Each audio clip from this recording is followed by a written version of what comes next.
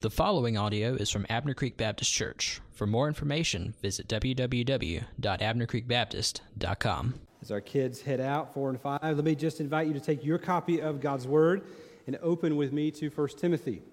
1 Timothy chapter 1, as we walk through this book together. It is good to begin the service with baptism, and Adeline was ready for this day. She's been ready ever since she received Christ as Savior, and it's good to have that as our way to kick things off, right, Adeline? Yep.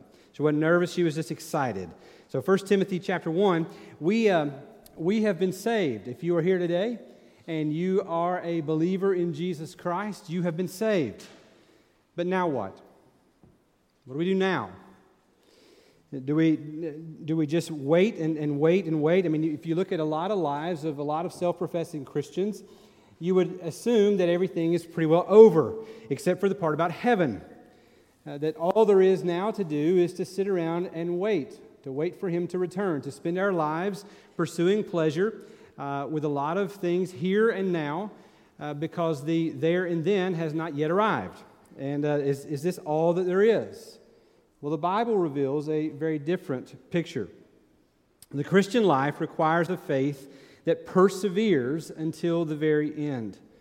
And this is not to be taken lightly. This issue of perseverance in the Christian walk is to be taken very seriously because, and Paul illustrates that for us in our passage today by describing this perseverance as warfare.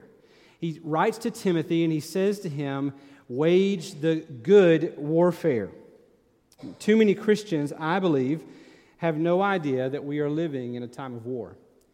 Too many self-professed Christians believe that we are living in sort of peacetime, that everything is good, and that we need not be on the alert. But Paul here calls Timothy to wage a good warfare. Too many churches look a lot like cruise ships instead of like aircraft carriers. The church is not meant to be a place of luxury where all of your needs are met and everyone just waits around to serve you. The church is meant to be a place where we are equipped, as I spoke of with the membership class this morning, and then deployed, sent out into a world to live really on mission to make much of Christ Jesus in our world today. And so that's what we want to talk about today. That pastors aren't the only ones who are called to fight, but that every single Christian is called to engage in the battle of perseverance. That we must labor, that we must persevere until the very end. But I would tell you this morning that we are not left to our own resources. We're going to see in our passage this morning that God has given us weapons for this warfare. And three questions that we'll ask as we walk through this passage this morning are, how do we fight? What happens to those who don't fight? And how should we treat those who are in danger? So those are our questions. I want to read the passage, and then I want to pray and ask God to sanctify us with the truth this morning. Follow along with me, 1 Timothy 1, beginning in verse 18. This charge I entrust to you, Timothy, my child, in accordance with the prophecies previously made about you, that by them you may wage the good warfare, holding faith and a good conscience. By rejecting this, some have made shipwreck of their faith, among whom are Hymenaeus and Alexander, whom I have handed over to Satan, that they may learn not to blaspheme. Let's pray together. Lord Jesus, we need to hear from you. Lord, we need you to sanctify us in truth. Lord, your word is truth. And so, God, I pray that you would show us clearly the truth that is contained in your word, that you would set us free from sin that ensnares us. Lord, that you would call us to faithfulness and holiness. Lord, that you would cause us today through the preaching of your word to rest in the gospel of Jesus Christ. That we would rest from striving to be made pleasing to you in our own strength. But God, that because we have been made pleasing to you in the wonderful life and death, the gospel of Jesus, that it would cause us to long to persevere. Would you give us energy to live out what you call us to today? I pray in Jesus' name. Amen. So first off, how do we fight? How do we fight? God gives us some weapons that are laid out for us in this passage. The first weapon is truth. We fight as believers according to God's truth about us. In verse 18, Paul writes to Timothy, and he says to him, I'm giving you this charge in accordance with the prophecies previously made about you. Now, we ask immediately, what prophecies is Paul talking about? What is he saying here? What is he referring to? Well, the truth is, we don't know exactly. We don't know if these were some specific instructions, specific prophecies about what Timothy would live out in his days, or if this is simply referring to that Timothy was indeed called to ministry and that God would use him in the church. We know that later on, chapter 4, verse 14, that the elders there, Paul refers to a previous time when the elders laid their hands on Timothy and set him apart for ministry. And so perhaps that's what this is talking about, that Paul is reminding Timothy of his calling and how he was set apart not only by God but by the church to be a minister of the gospel. But I think if we go outside of Timothy's experience and we bring this home to us, I think there are at least two applications for you and I. You may not be called to ministry, to vocational ministry, but you are indeed called, if you are a believer, to make much of Jesus Christ, to make disciples, to love your neighbor. And there are two applications here for us. The first is this. We learn, if we're talking about the truth that God says about us, what does God think about us, what is true of us according to God, we learn those things from the Bible. We learn those things from Scripture. We learn those things by sitting under the regular preaching and teaching of God's Word.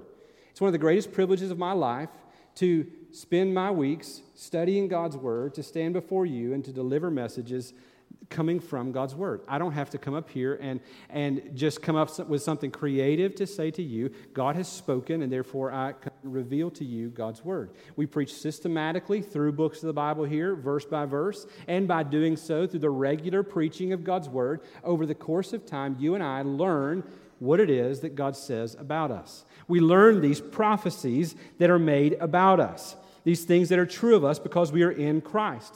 You also learn those things that are true of you through your regular Bible readings, through your quiet time. I wrote on my notes here, because I ran out of room, QT. So before QT was Quick Trip, QT was quiet time. And you learn about who you are in Christ as you spend time alone with the Lord, reading your Bible and praying and talking with Him, and you find out who God says that you are as His child. This is where we learn who we are.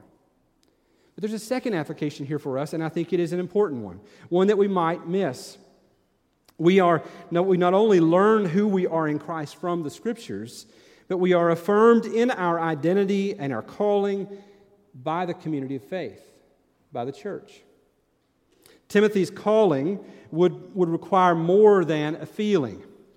It would require more than Timothy's thinking, I really sense that God's leading me into ministry. If this is only a feeling in Timothy's mind, his heart, when the things start to go south, when things get rough as he leads the church, those feelings will fade. There are times, and I caution, I talk with young men often who are pursuing ministry, and one of the things I warn them and caution them about is the fact that you better have a calling from God, because a calling is different than a feeling. And this has to be more than a feeling for Timothy, because his feelings would fade. Timothy's calling, though, was not simply something that he felt or sensed from the Lord. It was something that not only did he sense, but the church sensed as well.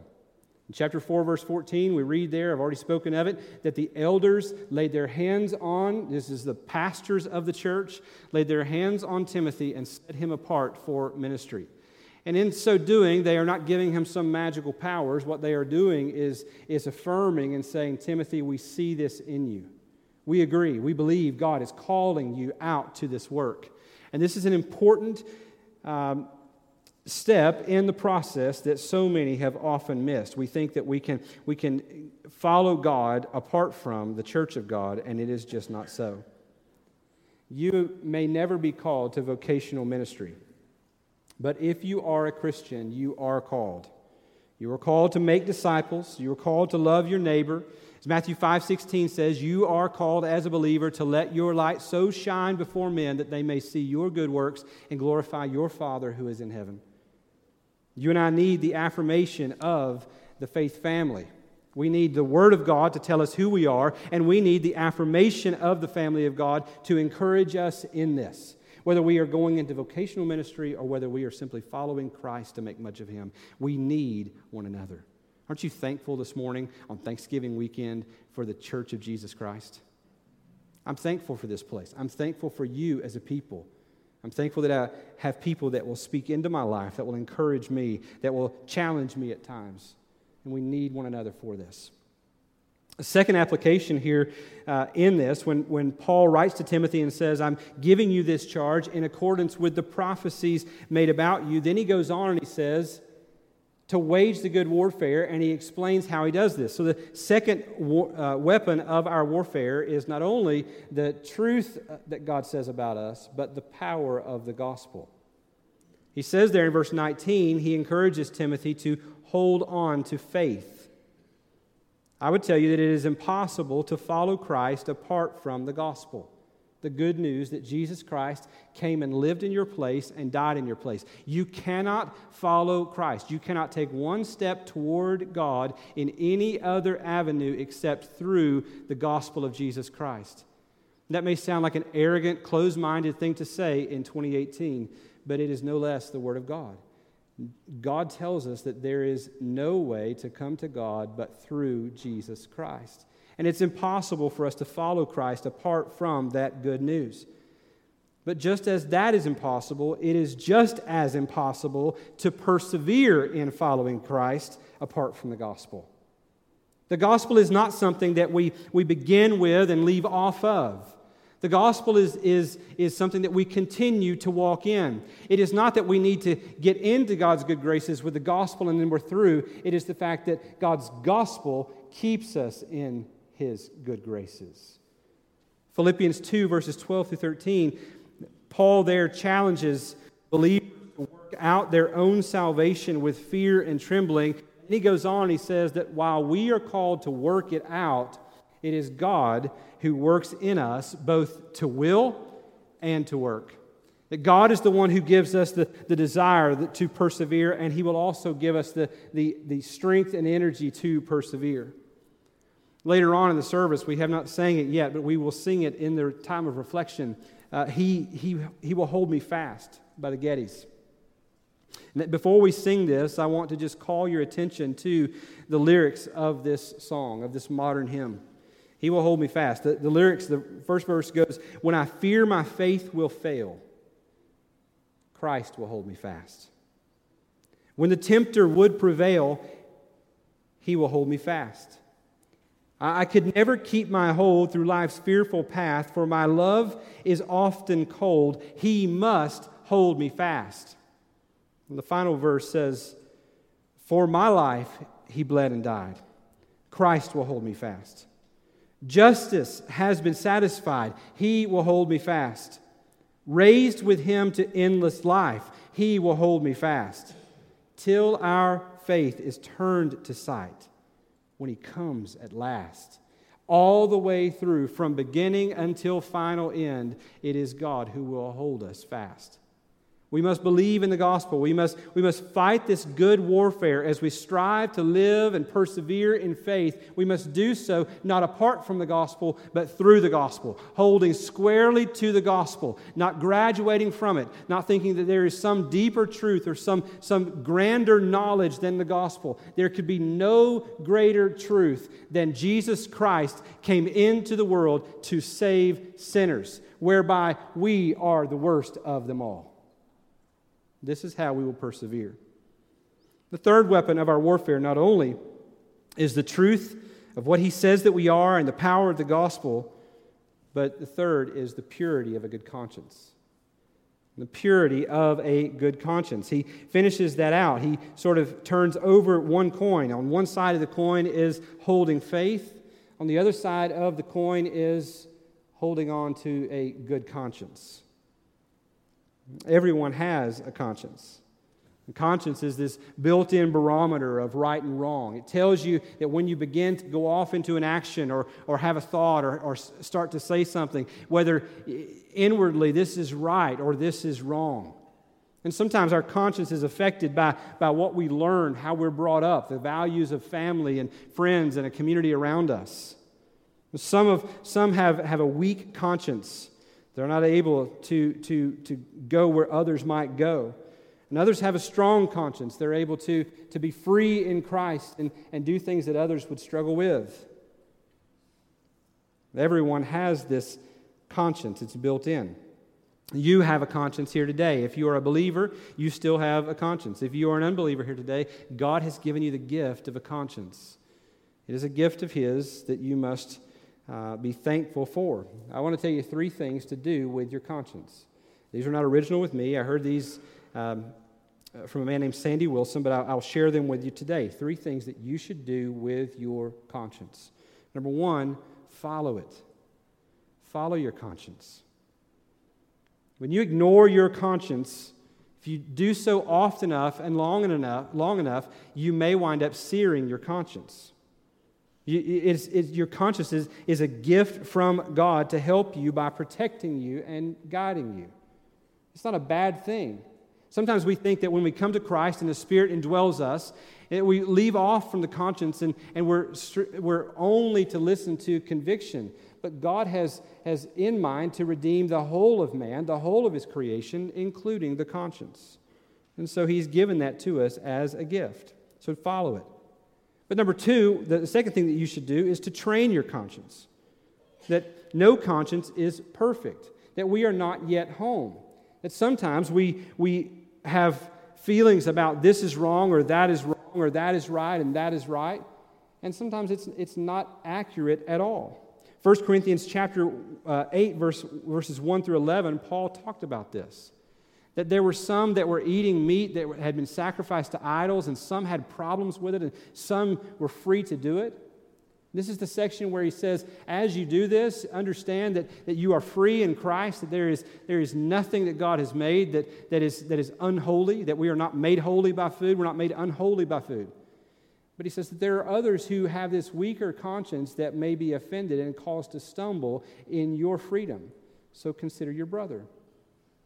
And when he points out here that there are some who have weaker consciences and others that are stronger, he is pointing to the fact that those with weaker consciences can indeed train those.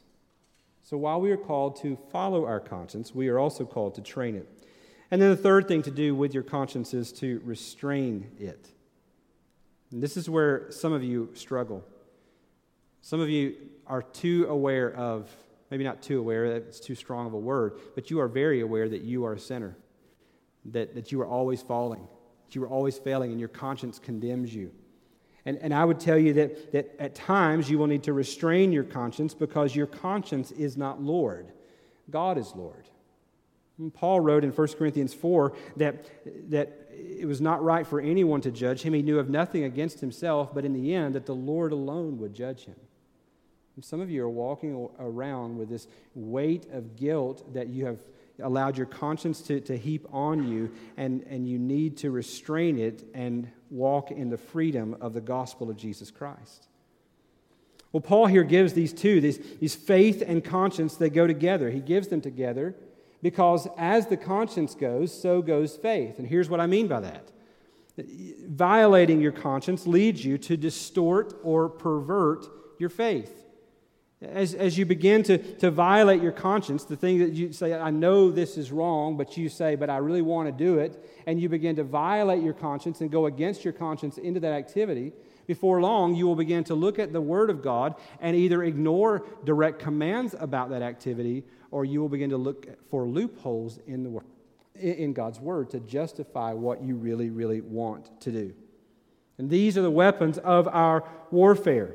That Paul here has given us this command, not only to Timothy, but also to us, this command to wage a good warfare. And he tells Timothy, I'm telling you to wage this warfare, to fight in the things that God says are true of you, to fight in the things that are accurate, to trust in the gospel, and to wage a warfare from the position of purity. Truth, faith, and purity are the weapons of this warfare. You and I are called to fight. Well, the second question that I would bring your attention, that we would ask this morning is, what happens to those who refuse to fight?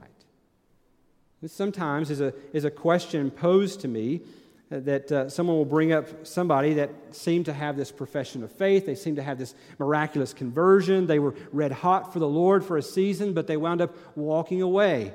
And someone will say, well, what does that mean? What happened? How could they walk away if they were truly saved? The reality is that perhaps they were never truly saved to begin with. There are some who Jesus spoke of this parable of soils.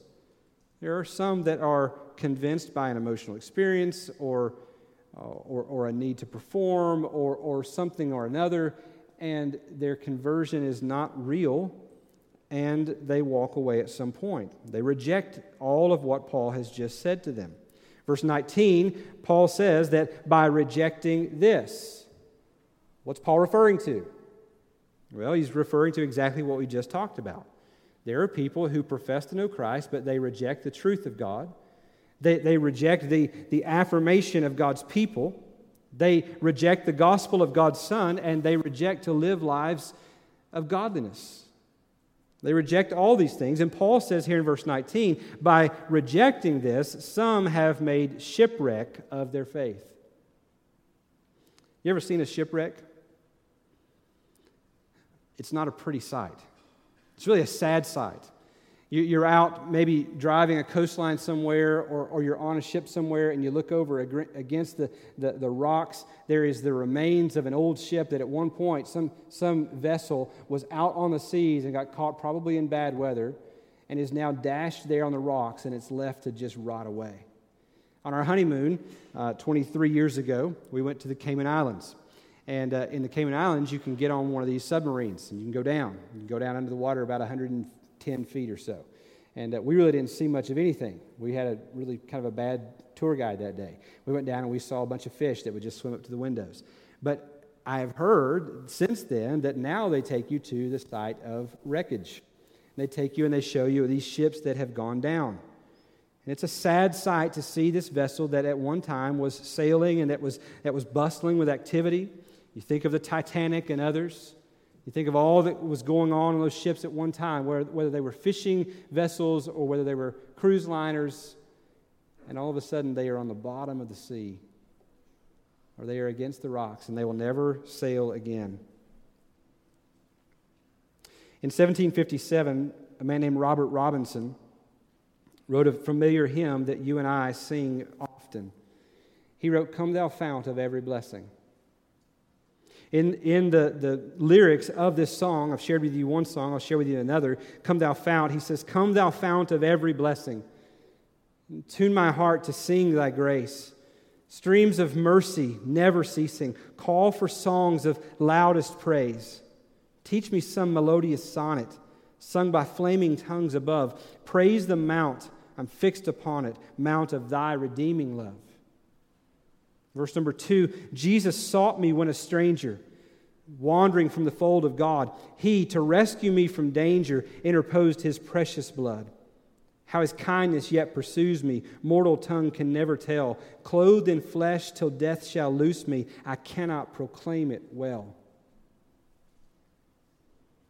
Robert Robinson struggled with the pull to wander, to give up the warfare, to not persevere as he followed the Lord all of his life.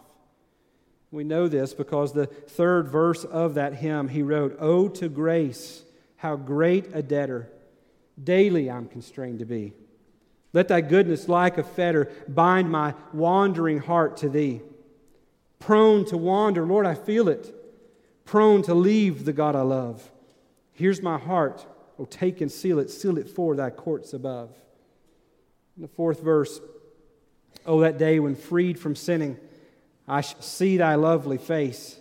Clothed in blood-washed linen, how I'll sing thy sovereign grace. Come, my Lord, no longer tarry.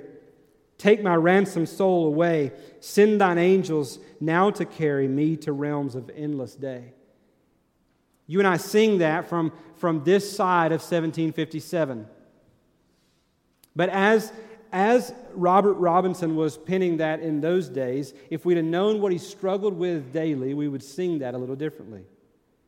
we would know that these were not just beautiful words that you and I sing that tell the story of our wandering hearts held by grace, but we would see the real battle that Robert Robinson fought daily, that he knew how prone he was to wander from the Lord. There's a story that goes about Robert Robinson's life that he began as a Methodist preacher. He converted at some point to a Baptist. And in the latter part of his life, he became friend with a man who was a Unitarian. And Unitarians deny the full deity of Jesus Christ. And the story goes that he became so close to that friend that before long he too denied the full deity of Christ and walked away.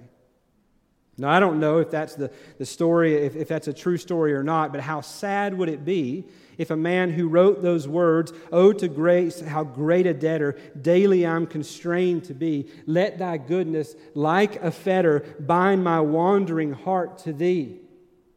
Oh, how sad it would be if a man who penned those words wound up walking away in the end. Oh, how sad it would be that a man who wrote, "On that day when freed from sinning, I shall see thy lovely face.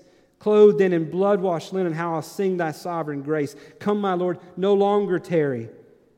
Take my ransomed soul away. Send thine angels now to carry me to realms of endless day." As you read it now on the backside, knowing that part of the story, you hear the torment in his voice as he fought the warfare every day.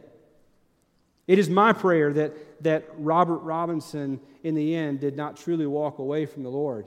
But this is only a story told about him. But you and I know very well that this is something that we are in danger of at times as we walk through this life. Not necessarily of walking away from the Lord. If you are saved, you are held by His grace, but you know the temptation to wander. You know the pullings at times of the world, and you know how serious this can be. And if this story is true of Robert Robinson, what a sad shipwreck of a life. There are those who sit under the preaching of God's Word, who hear the gospel repeatedly over and over again for years upon years, and at some point in their life they walk away from the gospel. And they live the rest of their life in shipwreck. Their lives of faith are dashed upon the rocks of their rejection. And that's what happens to those who refuse to fight. The third question that we'll ask this morning is how should we treat those who are in danger? Those who are not fighting, but they're not yet they've not gone completely away. How do we treat those who are in danger of making shipwreck of their lives? Well, Paul gives us the example here. In verses 20, he says, among these who have made shipwreck of their lives or are in danger of doing so are Hymenaeus and Alexander. These are the false teachers that he had warned us about previously in verses 3 through 7. And while he had refrained himself from naming names at that point, he can't help it now, and he names the names of these men. And he puts them out there for Timothy to see. I would say to you that today in any church there are Hymenaeuses, if I can say that, and Alexanders that are at any time trying to slip in among us, that are trying to go unnoticed among us, that are rejecting the truth of God's Word, that have left off from the gospel, that are forsaking the assembling of themselves with the family of God, that are refusing to walk in purity and godliness. It's the different names perhaps, but it's the same old game. We must not allow it. We must not allow it, not if we love them and we love the church. This is not speaking strictly of teachers, but to all members of a congregation. So how should we treat those who are refusing to fight the good fight, to wage the good warfare? Well, this is twofold, and I know I've given you a lot of numbers, but hang with me just to the end. I'm almost through here. How do we treat them? Number one, we put them out. You say, put them out? Pastor, that seems awfully harsh. Well, put them out seems pretty soft compared to what Paul said. Paul said he handed them over to Satan. And that's really what Paul is talking about here. It's not the kind of treatment that you expect or want to receive from your pastor. No one's coming to a pastor who's grown a church and it's just exploded and saying, "Pastor, how did you grow the church?" And the pastor turns and says, "Well, I just give all my members to Satan." That's not really a good church growth strategy.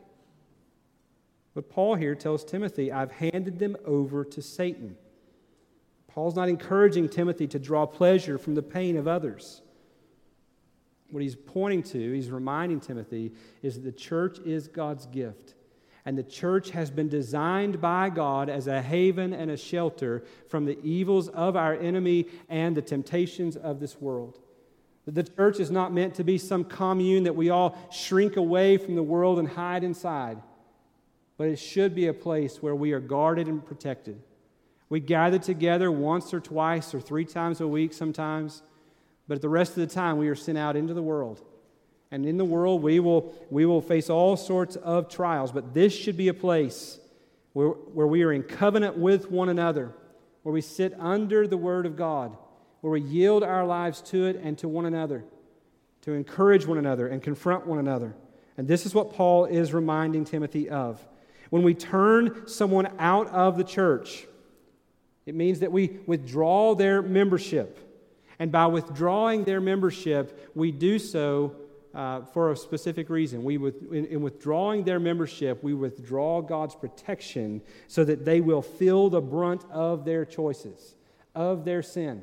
There are, and this sounds like a preacher rant, but there are too many churches that don't give a care in the world about what their people are doing, about what their church members are in and involved in, whether they are straying or pursuing the Lord, whether they are red hot for Jesus or whether they are going after the things of the world. There are too many churches that don't care at all, where sin is allowed to just sort of run rampant among the body, where we can compartmentalize faith away from the world. And we can say that this is the place that is sacred, and out there we then turn this off and we go completely secular. And that is not the picture of the church that the Bible gives. Paul here tells Timothy, we must put them out in order to draw them in. We must put them out to draw them in. That's what he says there. I have handed them over to Satan that they may learn not to blaspheme. This is not revenge that Paul is exacting on these men. Perhaps he had reason to. But this is not revenge. This is Paul loving them. Paul is loving them here by not allowing them to remain in false assurance. And as your pastor, I stand before you today, and I do not want to pastor a church that allows you to sit comfortably in chairs and just slide your way into hell. It is the most unloving thing that we could ever do to give an affirming nod to those who are wandering away from the Lord and who are making shipwreck of their faith on the rocks of their rebellion. That is unloving. It may seem friendly and it may seem attractional, but in the end it leads to hell. And this is hard preaching today. But you and I need to be reminded that the church is not some place that we just add this on to our life to feel good about ourselves. Paul here says, this charge I give to you, Timothy, my child, in accordance with the prophecies made previously about you, that you may wage the good warfare, holding faith and a good conscience. Some, by rejecting this, have made shipwreck of their faith. And I have turned them over to Satan that they may learn not to blaspheme. And that is a hard word, but it is a necessary word. We love you enough. I love you enough to warn you with the gospel. I do not want you to walk out of this place today saying, the pastor said I just got to try harder. The pastor said I've just got to do the right things. The pastor said that I've just got to stay away from the wrong things. If that's what you leave today with, you have not heard me correctly. You cannot follow Jesus, you cannot follow God without the gospel, nor can you persevere in following God apart from the gospel. You and I must live there. That Jesus came and lived a perfect life so that you and I, while we are called to holiness, we can't ever live completely holy lives. We were born as sinners, and as quick as we can, we chose to sin on our own. We need a Savior. The good news is that Jesus lived the life we couldn't live, and He died the death that we deserved so that our sins could be forgiven, and that because our sins have been forgiven, we've been set free, the debt has been erased. Now we get to live from a posture of grace, that we can live out of the gospel, wanting to be pleasing to the Lord, wanting to represent Him well, wanting to live lives that make much of Him because He is worthy of the worship of every single person on the planet. Scripture talks about all of creation cries out in worship to Him because He is worthy. So here are the applications for us today. And these are, again, questions I'll just ask quickly. And we'll leave it right there. Number one is, if you're a Christian, are you in the fight? Are you in the fight? Or are you cruising through this life? Are you rejecting the truth? Are you leaving off and you're just ignoring the things that God says are true about you? Or are you seeking to know those things, are regular to being under God's preaching and in teaching of God's Word and reading and spending time alone with God? Are you counting on the gospel? Are you fighting from the posture of the grace of God? Are you fighting from a position of purity? Are you in the fight? Secondly, are you in danger of shipwreck? And I want you to hear me on this, Christian. Are you right now in danger of shipwreck? It amazes me that every time a hurricane comes in somewhere, that there are people who try to ride it out and think that it won't be that bad. It'll never be as bad as they say it's going to be. And is that the attitude that you are displaying in your walk with the Lord right now? That somehow everyone else might experience tragedy, but somehow you will escape it, that it will never be that bad for you. To which I would ask you the question, are there subtle lies that you are believing? As your pastor, I would encourage you to be careful who you're listening to be careful who you are reading. Measure all of that by the Word of God. Are you rejecting certain commands of God to justify what you want to do? Are you right now openly violating your conscience and looking for loopholes in the Word of God in order to do the thing that you really want to do? I would call you to repent. Are there blind spots that you're unaware of that perhaps a small group of people in the family of faith could point out to you and help you to navigate? Just as there are rocks sometimes just under the surface, are there things there that you are not aware of? And the third question that I would ask in these categories, are you committed to meaningful membership for the sake of one another and for the glory of God? I spoke of this morning with the membership class, and I spoke pretty highly of meaningful membership, and I think we have this in a lot of ways here, but I am not naive enough to think that everyone here who calls themselves a member is committed to meaningful membership, meaning that you are in covenant with your brother or sister, that you want to help them pursue Christ, that when you see them straying from Christ, that you are willing to confront them in their sin, not in a holier than thou self-righteous way, but in a way that says, I love you enough to confront you. Are you willing that when you are straying to receive the correction of others? The church of Christ is a gift from God, and we need one another. And Paul here tells Timothy, I'm giving you this charge because you've been set apart for this, Timothy. You were set apart by the church for the church. And I would ask you this morning as your pastor, are you willing to wage the warfare of perseverance while clinging to the gospel and being a part of this faith family? Let's pray together. Lord, today has been heavy. It has been a serious subject. God, I don't want to just leave this thickness in the air, but God, I sometimes know that it's in the thickness that you do your work. And so, God, I pray that as we sit and we just think about, Lord, what you've said to us through your word. God, that you might convict. Lord, that as the worship team led earlier, Lord, that your mercy might lead us to repentance. Lord, that there might be people that are sitting out there who come to see their life right before it crashes on the rocks of their rebellion. And God, that you might call them back. That you might cause the wind of your Spirit to fill their sails and blow them towards Christ-likeness. Lord, that you might fill this place and your people, God, with a desire to wage the good warfare. That you might cause us to persevere, to keep going, to keep believing and trusting. That you might lead us all the way to the end. God, that you might use your word this morning to call us back into gospel faithfulness. Lord, I pray this for your own glory and for the sake of your people. In Jesus' name, amen. I want to give you an opportunity to reflect and respond.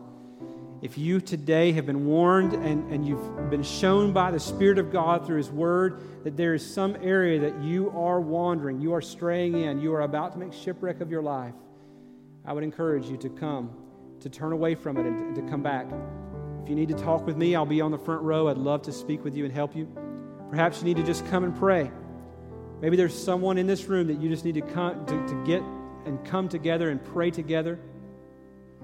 Maybe there's some confrontation that needs to happen. I don't know what all needs to be done, but I pray that God's Spirit today would work, that you would listen, and that by His grace He would grant repentance that leads to faith, that leads to life. You respond as He leads. Let's worship Him. This time of teaching is brought to you by Abner Creek Baptist Church. For more information, visit www.abnercreekbaptist.com.